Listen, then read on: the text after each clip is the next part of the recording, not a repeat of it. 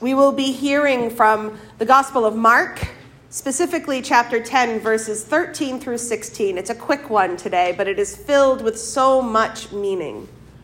Let us hear Jesus' words to his disciples. We will be reading from the Common English Bible translation, but as always, I encourage you to hear this in the biblical language that connects your heart to God the best. So let us hear from the Gospel of Mark, chapter 10, verses 13 through 16.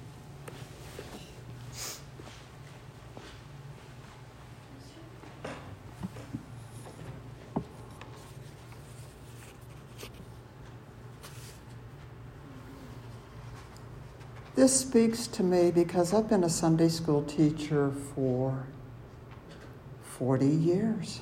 Oh my. Jesus blesses the children. People were bringing children to Jesus so that he would bless them. But the disciples scolded him. When Jesus saw this, he grew angry and said to them, "Allow the children to come to me. Don't forbid them, because God's kingdom belongs to people like these children. I assure you that whoever doesn't welcome God's kingdom like a child will never enter it." Then he hugged the children and blessed them. The lessons of God for the people of God. Thanks be to God. And hug the kids in your life.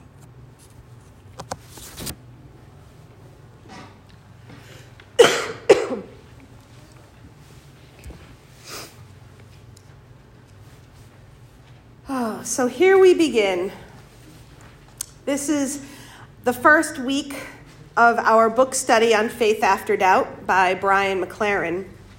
And I encourage you all, whether you're a member of this church or not, whether you have a strong faith or you're just trying to figure your stuff out, to be a part of this time together. And if you would like to take part in this discussion and in this teaching series, you're more than welcome to join us. As I said before, it's via Zoom, so you don't even have to make the drive all the way into the wilds of Weston to take part. My prayer is that by doing this series, by looking at this book, is that when we take the time to read and openly discuss the things that we carry with us that are related to our faith and our doubt, because we all have them, we can set ourselves up to go into the upcoming Advent season, ready to embrace the very mystery and the uncertainty of that season. So now that we've gotten that out of the way, let's get started, shall we? As some of you may have heard me say before, the book of Mark is the gospel that reads directly. There are no extras. Mark doesn't mince any words. It is what it is. Point A will meet point B. And in this section of the gospel, this is where we encounter Jesus as he is making his final trek to Jerusalem. He's preaching and teaching with the intensity of a man who knows that this is it. This is his final opportunity in the flesh to really get his message across to the people who are coming from far and wide to hear him and to be blessed by him as he is seen in this world. And the intensity is really apparent, I feel, when you read the preceding texts leading up to the scripture that we just heard. In the verses immediately leading up to this moment with the children, Jesus tackles some serious topics in conversation with the Pharisees. He talks about marriage and divorce. He talks about Mosaic law, equality, patriarchy, the really easy peasy kind of conversations that we all want to have with each other. The ones that we all love entering into, especially around the dinner table with our family and our friends. And after he's in the temple having this conversation, he leaves and he continues the teaching and the preaching with his disciples at another location, at the house of someone somewhere in town. And that is what brings us to today's text. Now, this is reminiscent of a previous moment in Jesus' ministry back in chapter 9, when Jesus hears the disciples arguing about who is the favorite or who is the best. In that moment, he reminds them that, and I'm paraphrasing here, but he reminds them that the first will be last and the last will be first. To further bring home this message of humility as one of the keys to entering into God's kingdom, Jesus embraces a child from the group that is traveling with them. A child who, in that period of history, would have absolutely been the least valuable in the group. The least valuable in the hierarchy of both Jewish and Roman society. And he embraces that child, and says, "Whomever welcomes one such child in my name welcomes me. And whoever welcomes me welcomes not just me, but the one who sent me." I'm sure we can hear my husband talking to one of my children up in the loft here as he's teaching him how to use the camera. So good luck when Brian's gone, because we're going to have a 10-year-old at the home. And that's what brings us here, to this moment that we read about today. So here we are. Place yourself there. The crowds are forming every time Jesus stops somewhere. Word is getting out about this incredible teacher. And this time is no different. Now, I imagine that this moment is outside because there is a crowd and it is growing. It is a big enough crowd that the disciples are starting to get nervous. People are coming to be in the presence of Jesus, and not just to hear him speak. Folks are also bringing their children to him. Babies, toddlers, tweens who need that blessing.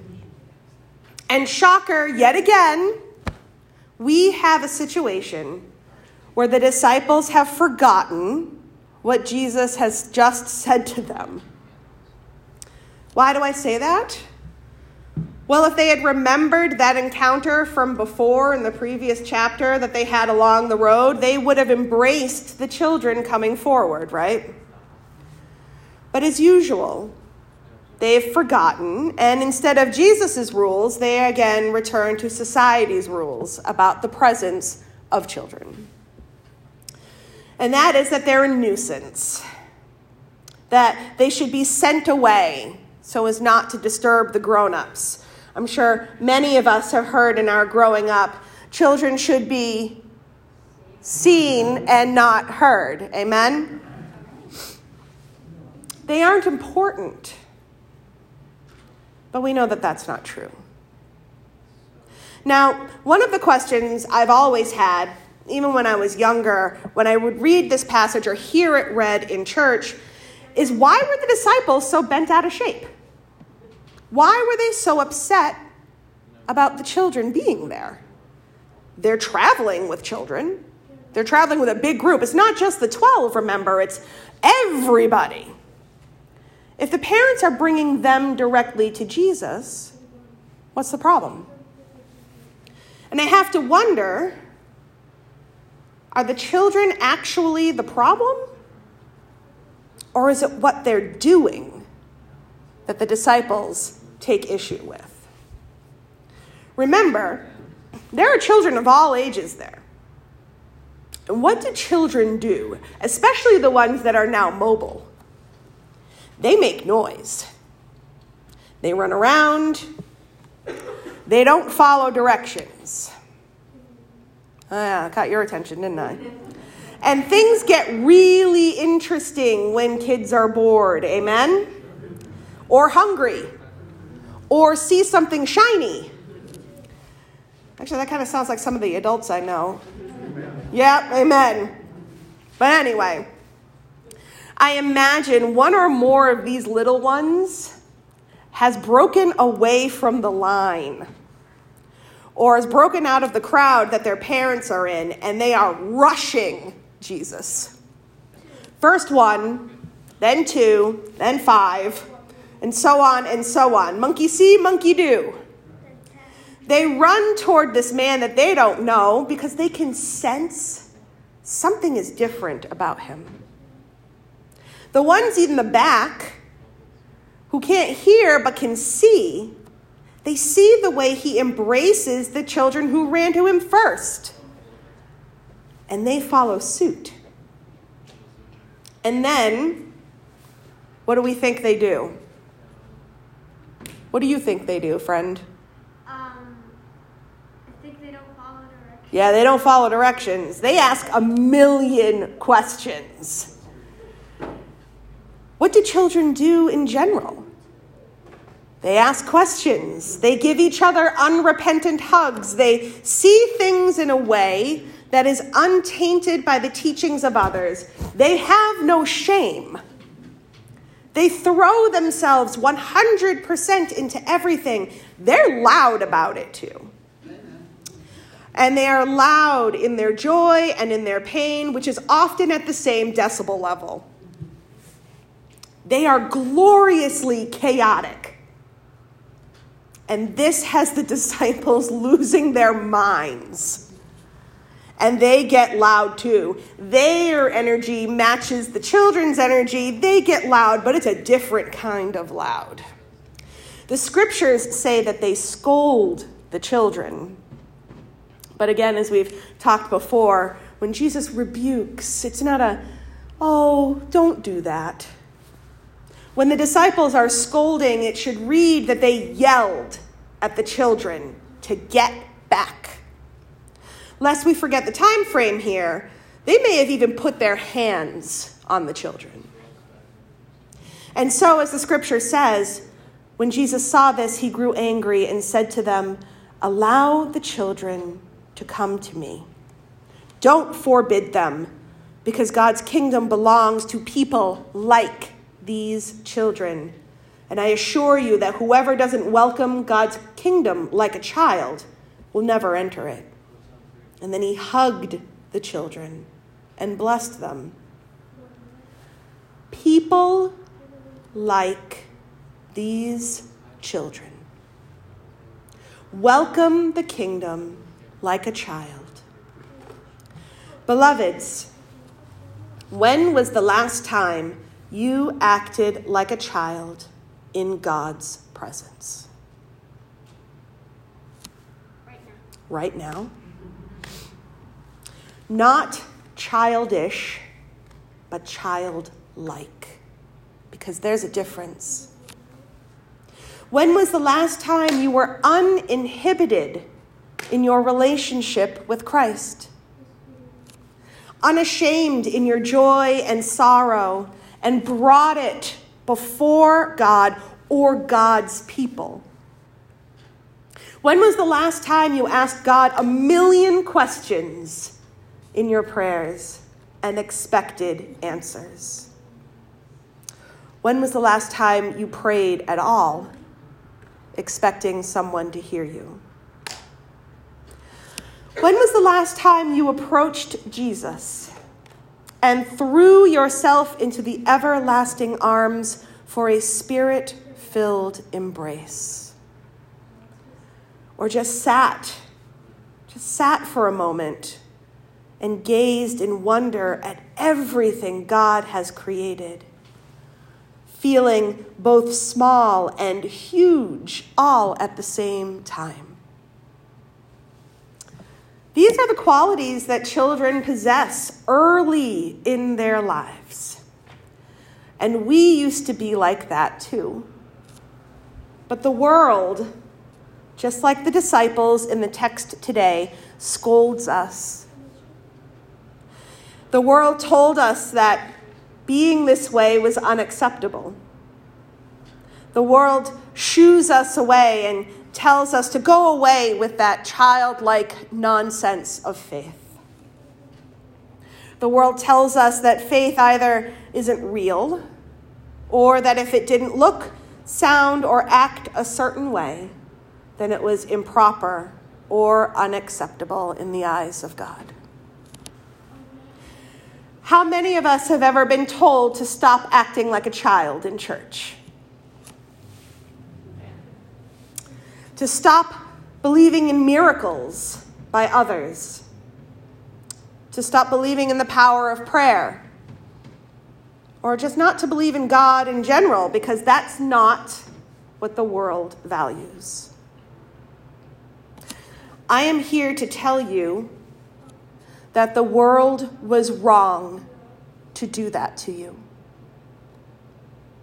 The world was wrong to tell you to stop acting like a child. The world was wrong to rob you of that childlike innocence and belief in God. The world was wrong. I am here to tell you that faith like a child is exactly what we all need right now. And it is something that we all need to relearn how to do. Children are like sponges. They absorb everything with an open curiosity. Say a bad word, they will say it too. They are explorers and experimenters. They are triers and they are doers. And we need to relearn how to be the same way. Children get frustrated too. And then they look to someone bigger than them to help them solve the problems they face. When was the last time you did that? Look to someone bigger and more powerful than you to share the burden of what bothers you. Children believe in themselves. They believe in their friends. They believe that they can do anything until the world tells them they can't. Children feel their feelings openly. They play and sing and live fully in ways that adults could only hope to do. But we used to. We had that once until the world told us it was wrong. The world bent us to some arbitrary mold when we should have been the ones doing the bending, the molding, to change the world to be what we knew it could be. And in the process, we adults have lost some of our sparkle, some of our joy, some of our ability to believe in something that stands in defiance of the world's demands. Demands on our time, demands on our identities, our behaviors, our emotions, our bodies, our very own sacred worth. Our faith stands in defiance of the demands that the world makes on us, that we live in an either-or world where faith and belief has no place, where there is no room in the real world for God. But beloveds, I am here to tell you not only was the world wrong for doing that, but to tell you that there is no freedom in that. There is no freedom in being bent and molded in such a way that we lose our sparkle. There is no real joy in that. And that is not what God wants for us. That is not what Jesus taught us. That is not what the prophets foretold for us. That is not what the Holy Spirit moves our hearts for. No. We have an entire sacred text that is one big love letter from God to us, if we but believe it.